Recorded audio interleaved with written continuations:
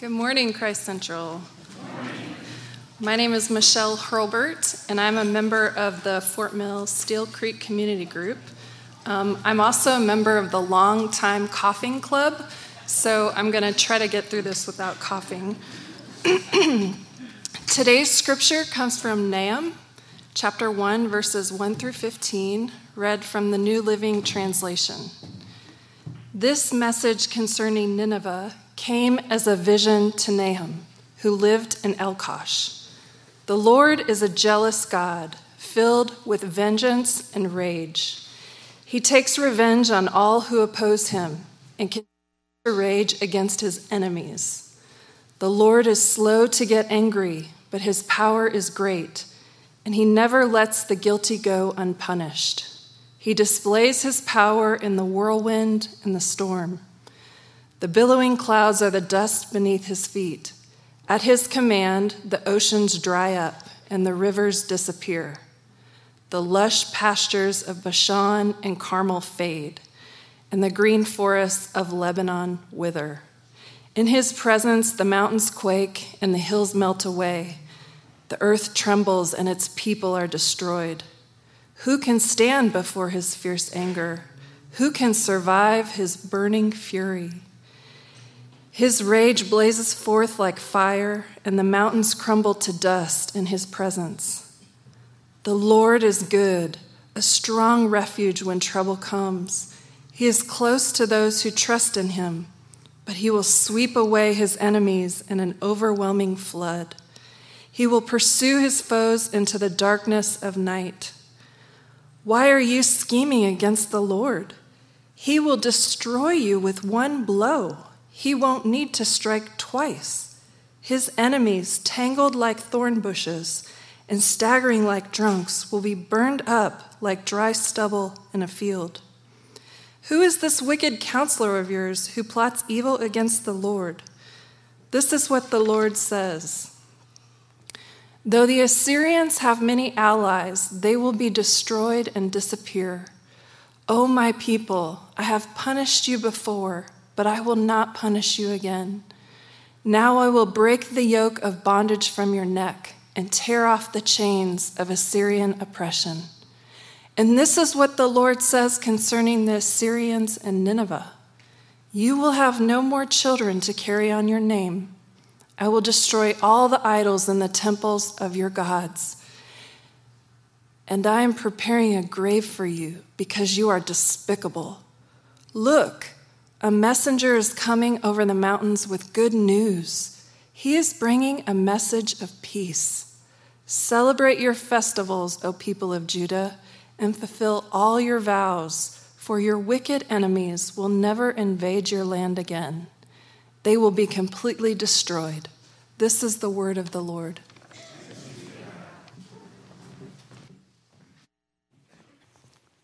Good morning, Christ Central Church. Good morning. My name is Josh Kim. I'm a pastor here at Christ Central Church. We're glad you could join us this morning as we journey continuously in the books of Minor Prophets. Whether you are joining us for the first time or you've been with us for a while, we'd love to share your journey with us as we walk with the Lord in this season. I also want to say Happy Black History Month. Today we celebrate Black history. I love this actor and author, Karen Parsons, who said Black history isn't a separate history. This is all of our history. This is American history, and we need to understand that. I think she captures it correctly in saying that we celebrate this month, not particularly saying this is a separate history, but this is our history we celebrate. And we're actually doing that through a documentary, Unspoken, on Sunday mornings as well. So if you have time to join us for that on Sunday mornings throughout this month, we'll learn what it means to learn about a history of Christianity that has deep roots in Africa as well. We also are celebrating 20th year at Christ Central. Happy anniversary, Christ Central Church. Yeah, 20 years. You could give a round of applause for that. Whether you've been here like 6 months or whether you've been here 20 years, God's been faithful. Amen? And we're going to celebrate not just one particular Sunday, but we're going to celebrate it throughout this year with different studies. As you saw, there's a book study available called My Body is Not a Prayer Request we're going to do, as well as different speakers will come and share this pulpit, people who shared this pulpit with you from before will come and share that, as well as we'll continue to pray and faithfully wait for PST and the work they're doing, and we are praying for God's faithfulness in the year ahead as well. Today we're going to continue looking at Prophet Nahum, and as we saw from the series of the prophets before, the prophets not only spoke during the hard time, but their lives often embodied what it meant to live in the light of the difficult times here. And fittingly, Nahum means comforter, comforting. And this message of Nahum, we find God, the ultimate comforter, in the midst of the world that we live in. So before we delve into this text, let's pray and ask God to comfort us with His presence as we hear the Word of God preached this morning. Let's pray. Father, that's our prayer this morning as we gather, that, Lord, you will comfort us in the midst of the challenges, in the midst of struggles, and as we look out into the world, the tears that are shed, we pray the ultimate comforter will be here with us, as the Nahum reminds us. Grass withers, the flowers fade, but the Word of God stands forever. Amen. Amen. It's needless to say there are evil in the world today. If you just turn the news this week, you see 3 American soldiers killed in Jordan. Over 11,000 children died in Gaza. Planes crash and kills Ukrainians as they continue in their struggle in war against Russia. Gas explosion that leaves 3 people dead. Breonna Gay's teen killers are named, are just a few of those news reports that you turn this week. We all realize that evil is present in this world today, and devastating effect it has on all of us. And it just doesn't have to be the news reports that plague us. We also see the evil and effects of the evil around us in our daily lives too, don't we not? We see the systems of injustice, the evils of the greed of the ones that take advantage of the poor. And perhaps for the teenagers that are sitting here, what about the bullies that we see in schools? Especially when they, the evil ones, seems to get away with it and even flourish as a result of it. When those who cheat are still acing the test and get the coveted spot on the team. The age-old question of why would God allow evil to flourish? Why would God allow evil to exist? After all, if God is good God, as we saw, who loves His people and sent His Son to die so that anyone who places their faith can have eternal life, then why would God, this good God, allow evil to happen? And as we journey through the various minor prophets thus far, we saw that evil is in fact not only found outside of us, it's also sometimes found inside of us as well in the form of sin. And God, the righteous judge, must punish sin, and it's not just for the sake of punishing sin, but we see that God is at work in the story of redemption in God's history, and God draws out the reasons for these things. But even as we struggle with God doing this in the midst of the history of humanity, we still have these questions in the minds of the people, don't we not? Whether you are a Christ follower, whether you're not. But why would God allow evil in the world to continue on is a question that you and I struggle with. And oftentimes we're stumped when people ask, why does God allow this to happen? If God really, really loves us, why would the world be plagued with evil, especially when innocent people are suffering? When would this ever end? Even a renowned writer and theologian, C.S. Lewis, wrote, upon the death of his wife, he said, "Meanwhile, where is God? This is one of the most disquieting symptoms. But go to Him when your need is desperate, when all other help is in vain, and what do you find? A door slammed in your face, and the sound of bolting and double bolting on the inside." We struggle with this, do we not? And I'm not saying a great theologian like C.S. Lewis justifies those questionings, but it shows that no matter how much you might have studied the Scripture, or no matter how much you have walked and journeyed with God, we struggle with the question of why would God allow evil to flourish? And thankfully, Scripture does not shy away from this question. He doesn't just simply gloss over that question because the similar question is in the hearts of Israelites in the time of Nahum. Nahum is a prophet who worked in the kingdom of Judah during the time of Assyrian Empire was at height of its power. Remember the Assyrians? They were the ones that destroyed Israel, the northern kingdom. And they were the ones that invaded Judah and almost brought Judah to its ruins. Many scholars think at the time that Nahum prophesies in this time was in the time of Sennacherib, who invaded Israel in 2 Kings 18. We also remember Assyrians from time of Nineveh and story of Jonah. Here was a city that Jonah hated so much that did not want to go because of the oppression the city and the people represented. And we see this city receiving this amazing grace of God as we studied before through repentance. But we also note that this was short-lived as we find it here. You see, Nahum is writing and prophesying at the height of Assyrian power, and they're running over the nations and destroying them. Assyrians were known especially at this time for cruelty against other nations and symbolized by the acts of evil against men. And they have seen this Assyrians plunder and destroy their the other brethren, northern kingdom, and the Judah, the two tribes that are left, now pondering over and wondering, God, how much longer are you going to let them plunder others? How much longer is this wicked and evil nation going to destroy our lives today? How much longer will evil flourish in this land? In the context of this prophecy, Nahum powerfully turns our attention to the Lord.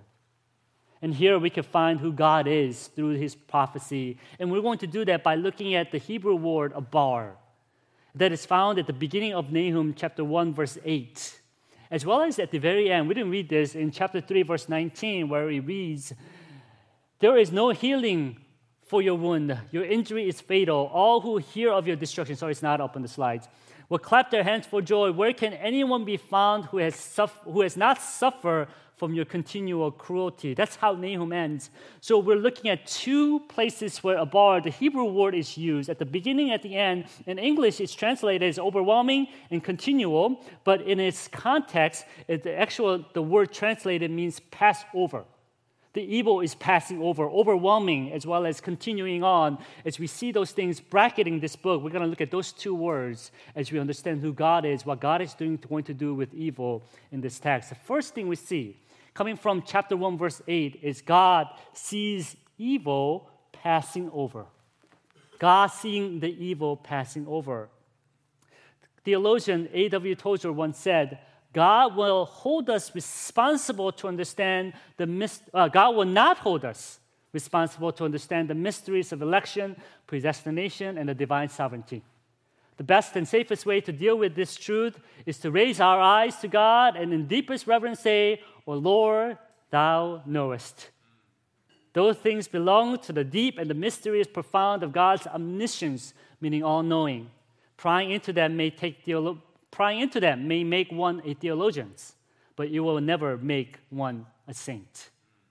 It's reminding us that ultimately God is in control and sees all things. And Nahum, in the opening verses, affirms that by reminding us God, in fact, sees evil passing over this world, and he will not stand it.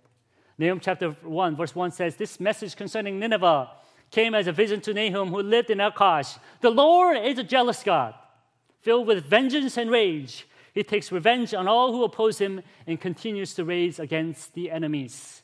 You see, the rest of Nahum, in light of that, it's God's plan of destruction against Nineveh. I don't know about you, but as Michelle was reading this, it sounded like battle cry, doesn't it? God's got this. Just follow him. God's going to punish. And that's exactly what this is telling us. God's got this. God sees evil, and God is going to destroy the capital city of Assyria, Nineveh, the symbol of the power. The question for us is why again God is against evil? Because, as we have seen time and time again, God is good God. Evil, according to God's ways, is at opposite of who God is.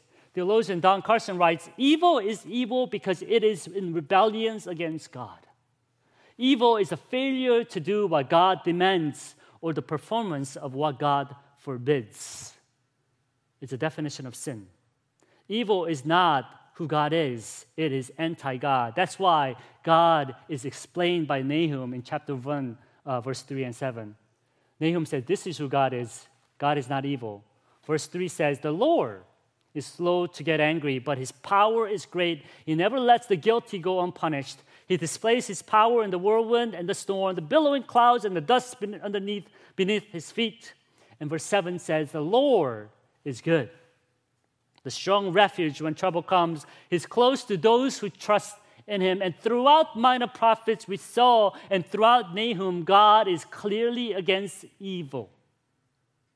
And evil is against God. Therefore, what God sees, and Nahum reminds us, is that God sees evil passing over the nations.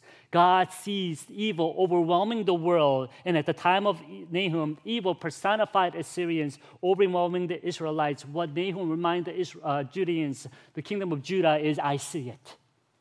I see the evil happening, and I will not let it be. I will not let it overwhelm you.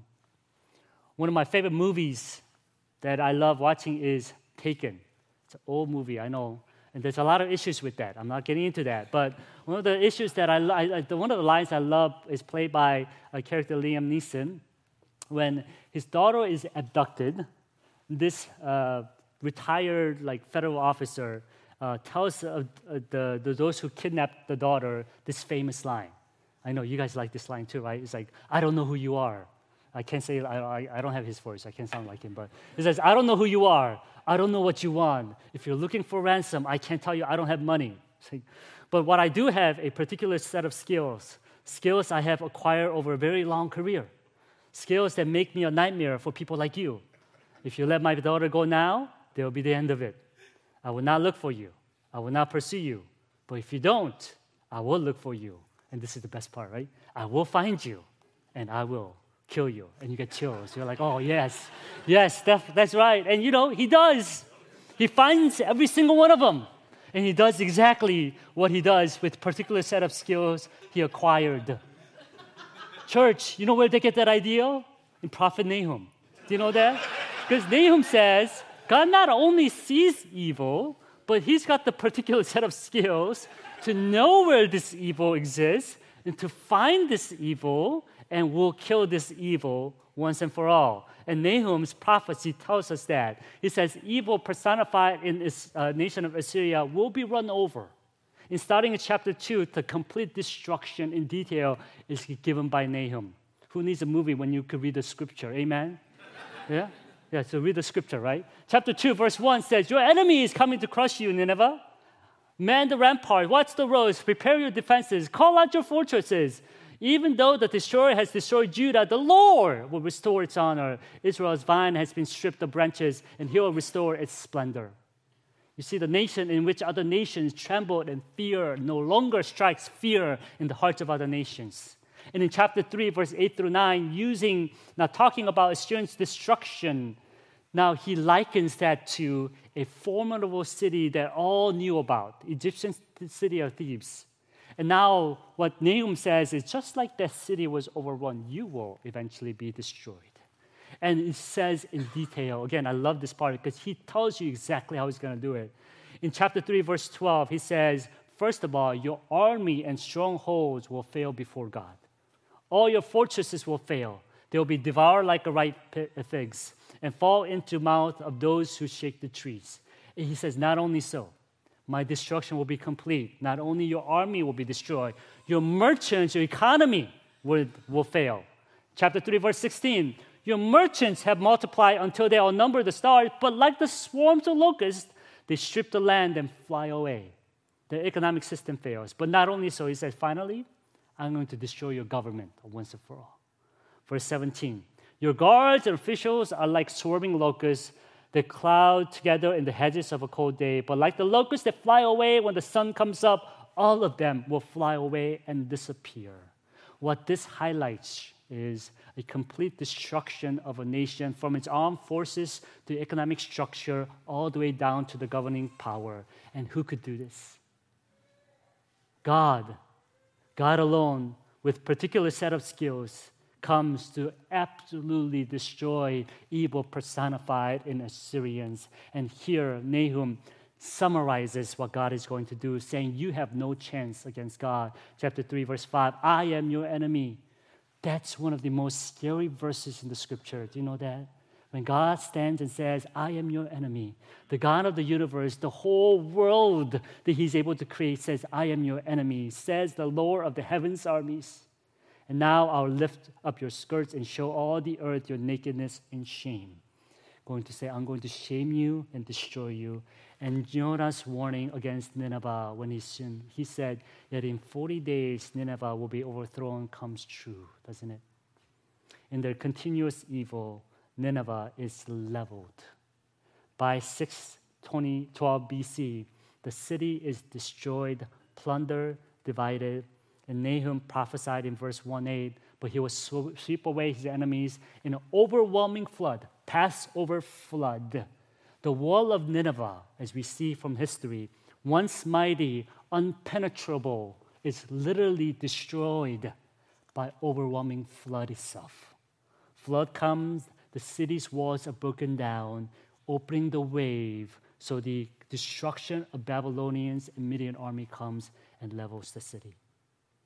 And to this day, the site of the city has been left unoccupied for centuries since. As historians cite, today, Nineveh's location is marked by two large mounds, Koya-enik and Navi-Yenis. That's it. And Prophet Jonah and the remains of the city walls. Just about 12 kilometers, 7 miles in circumference. And that's it.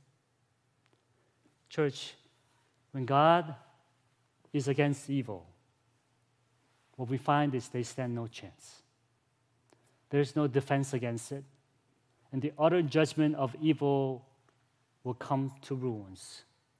And what we see and hold on to in the light of the evil that is rampant in the world today is to remember that God stands against evil and he will eventually destroy it.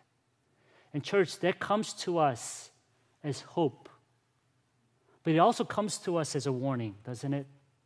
As we wrestle with this evil in the world today, what we see is that God will not turn away in a blind eye. He sees it. It may seem like he's not moving yet, but we see throughout the history, time and time again, in God's timing, God promises judgment. He will not let evil merely be passed over, but his judgment will be complete in overcoming evil, passing over evil in destruction. The question that you and I must answer as we wrestle with this prophecy is, yes, that we see in the evil today. Yes, we recognize evil as it is, but are we in place of evil? Are we in place of standing before the Lord, in standing before the Lord in sin and evil and saying, I hate God, or are you on the side of God, waiting for God to come with his hope, with his restoration? And that's the warning Nahum gives. God sees evil, he will punish, he will overcome evil. Where are you standing with the Lord this morning? That's the question that Nahum asks. But not only so, the second part we see is not only God sees and passes over evil, but God will eventually see evil be passed over in due time. God will eventually see evil be passed over in due time. Greek philosopher Aristotle once said, anybody can become angry. That is easy. But to be angry with the right person and to the right degree and at the right time and for the right purpose and in the right way, that is not within everybody's power and it's not easy. Any parents will testify to that and say, amen. That's hard. But I think it's universal, regardless you're parenting or not. I think he's right on because nobody can have the righteous anger like this. Only one person can, and that's God of the Scripture. Because as we look at God promising eventual victory of evil, we still wrestle with the question of why would God not do this right away? If God thinks this is so evil, why not right away? Even for the audience of Nahum's prophecy, they're in the thick of Assyrians' dominance, and granted, indeed the time of Sennacherib's invasion, we see the temporary relief that God moves his mighty army, angel of death comes, and the Assyrian army that is about to invade Judah is decimated. And we see the full destruction of the army that is about to destroy Judah. We get the temporary relief. But what we see is, even after Nahum's prophecy, Assyrians don't die away right away. Scholars often say that it is actually about 90 or 100 years until after Nahum's prophecy that the Assyrians are completely destroyed. And perhaps, just perhaps, people who are listening to this might wonder, why not now, Lord? Like, why not now during my lifetime? Not my children's lifetime, not my grandchildren's lifetime, but what about now? Can you do something about like today when I go home? When I wake up tomorrow morning, can you just wipe out the evil in the face of the earth? Can you just remove that evil boss out of my way? Can you just take these evil things away from my life today? Why do we have to wait for a long time? Why do we have to wait until the mercy and justice comes on this system of injustice? Why do we have to wait for the ending of suffering to come? We want sin eradicated once and for all. We want cancers to be wiped out. We want no more tears, no more pain, no more suffering of consequence of sins. Why not now? Is often at the heart. Not only is of why would God let evil flourish, but why would God let not evil die out today? And I wish I had an answer to all of that, but what we see in the scripture is we ought to cry those questions and tears with the world today, saying, how long, O Lord? There's no shortage of those prayers prayed throughout the scripture. If you're in that boat today, wondering and wrestling in these puddles of tears and suffering, wondering how much longer am I going to suffer in this thing? Just go through the book of Psalms. Go throughout the Old Testament. Even in the New Testament, as the church suffers persecution upon persecution, they don't simply sit there and have good theology in their mind and say, I got this. They cry to the Lord and say, how long, O Lord? How much longer are we going to suffer at the hand of our enemies? In fact, even in Revelation, we see the similar cries coming from chapter 6, verse 9 through 11. From who? From the martyrs. When the Lamb broke the fifth seal, I saw under the altar of the souls of all who had been martyred for the word of God and for being faithful in their testimony. They shouted to the Lord and said, O sovereign Lord, holy and true, how long before you judge the people who belong to this world and avenge our blood for what they have done to us? You see, even from Apostle John's vision, is that God's will is not yet done. Because verse 11 says, then a little white robe was given to each one of them. And they were told to rest a little longer until the full number of their brothers and sisters, their fellow servants of Jesus who were to be martyred, has joined them. Do you hear that? You see, God is at work, John reminds us. And we're living in this world of already not yet, meaning God has completed the work, but on the cross, by Christ coming and dying and rising again. But we're also living in the restoration phase, meaning as we long for the full return of Christ, the hardships, the martyrdom, the death of Christ is under the God's sovereign plan that He's working. And we also get a glimpse of why God may be moving at this speed, coming from Apostle Peter. We actually don't have that scripture up here because I gave the wrong chapter, but it comes from 2 Peter chapter 3, verse 8 through 10. This is what Peter says, but you must not forget this one thing, dear friends. A day is like 1,000 years to the Lord, and 1,000 years is like a day. The Lord isn't really being slow about His promise as some people think. No, He is being patient for your sake. He does not want anyone to be destroyed, but wants everyone to repent. But the day of the Lord will come unexpectedly as a thief. Then the heavens will pass away with a terrible noise, and the very elements themselves will disappear in fire. The earth and everything on it will be found to deserve judgment. Church, what Peter reminds us in that text is this even period that we suffer is under the grace of God. Meaning, He's not slow to move as people think, but He intentionally is waiting because His desire is for people to turn to Him in repentance. When the judgment comes, He wants the sinners to repent and come before the Lord. Because oftentimes when you ask, why does evil exist in this world, and why would evil not be wiped away, we assume that we are in the clear. Therefore, I'm good. Let's get rid of all the bad people. I am good. Let's get rid of all the evil people around me. I'm a good worker. Let's get rid of the boss because he's evil. I am a good student. Let's get rid of all my competition because they're evil, they're cheating. Hey, I'm a good person. All these people are evil around me. That's assumptions that we have. But Scripture is absolutely clear. We saw it throughout, have we not? And we have to read Nahum in context. Nahum is one of the 12 prophets. Other prophets said, hey, Israel, you're against the Lord. You're in sin. Come and repent. Come and repent. Time and time again. God could have simply wiped out the Israelites. But he sends prophets upon prophets to prophesy and say, come back to the Lord. Repent of the Lord. Repent of your sin and come back to the Lord. In fact, that's what we see in prophet Jonah too, doesn't he? He goes to Nineveh and says, even the Ninevites, who are known as evil, he preaches to them, and God gives him grace. This is who God is. God, full of compassion, slow to anger, abounding in grace. He wants people to repent and turn against evil. You know, in the Bible that you read today, Nahum comes after Micah because we follow Masoretic text, which is Hebrew manuscript that our English Bible is based off of.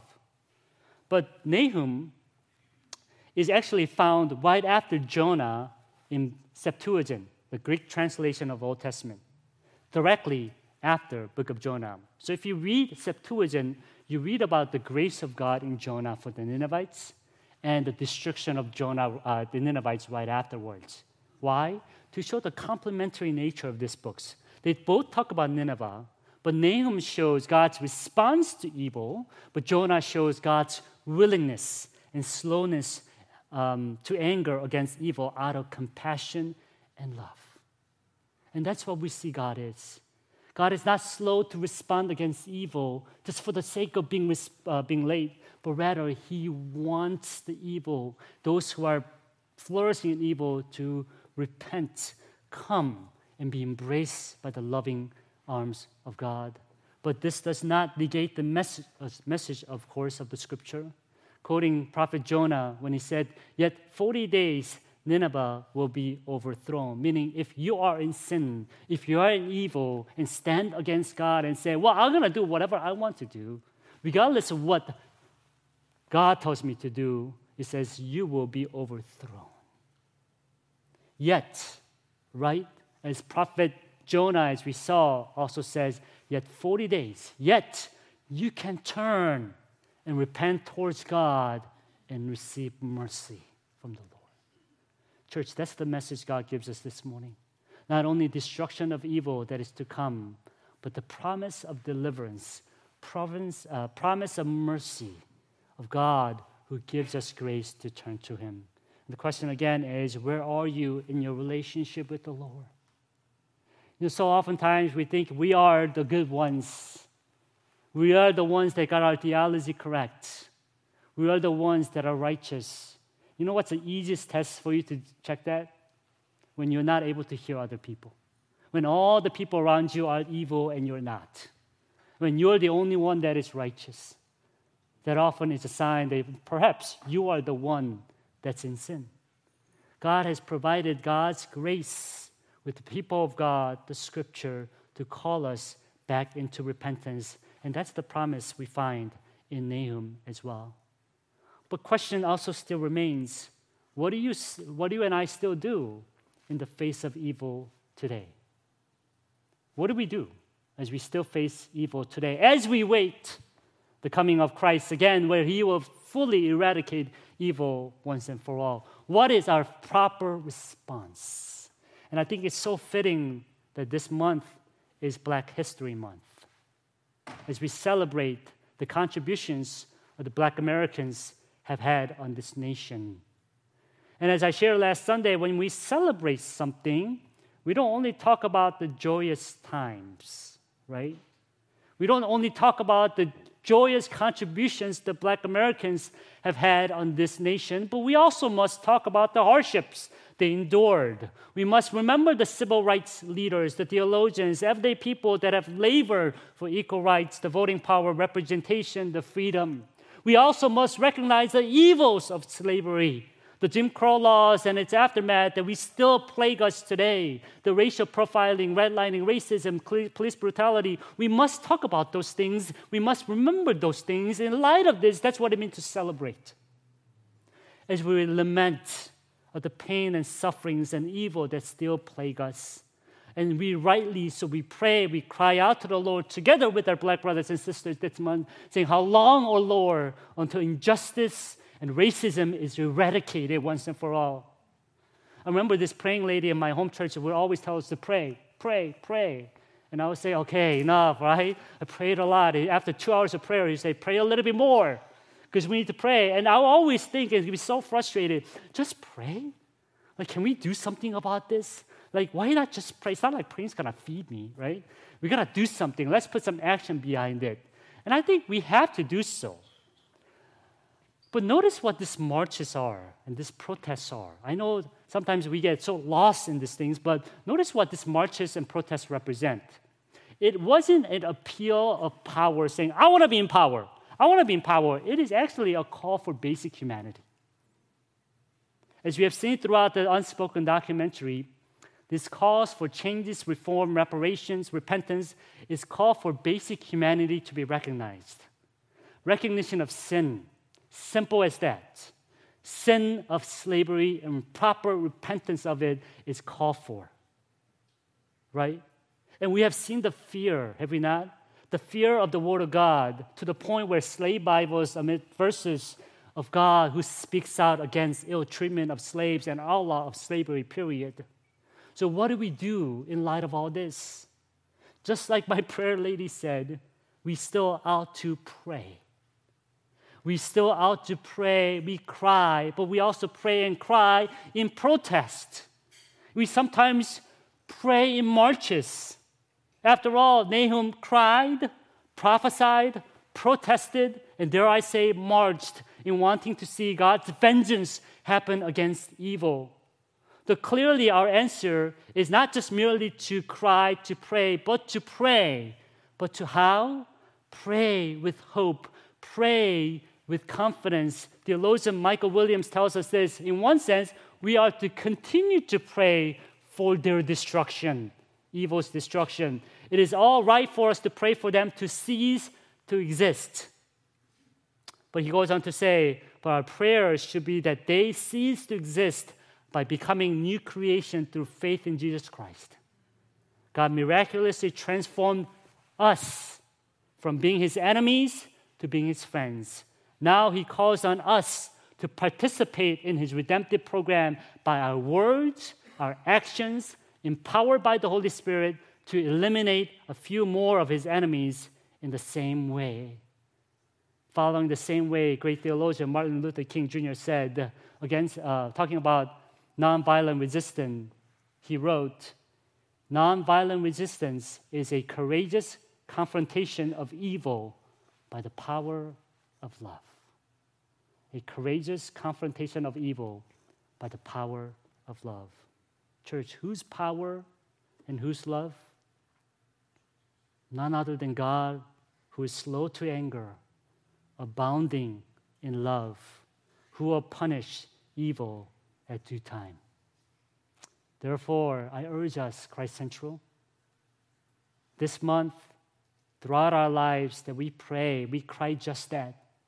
We march on, we protest in the same vein, and we ask God to do the rest. Come, O Lord, judge, punish evil. Come, O Lord, rescue your people. Have mercy upon this land and this nation. Come, O Lord, may your will be done on earth as it is in heaven. Let's pray. Father, that's our prayer this morning as we face the evil and injustice in this world, even in our own backyards, in our neighborhoods, in our city, in our society, in our schools, in our lives. We cry out with the fellow saints, how long, O Lord?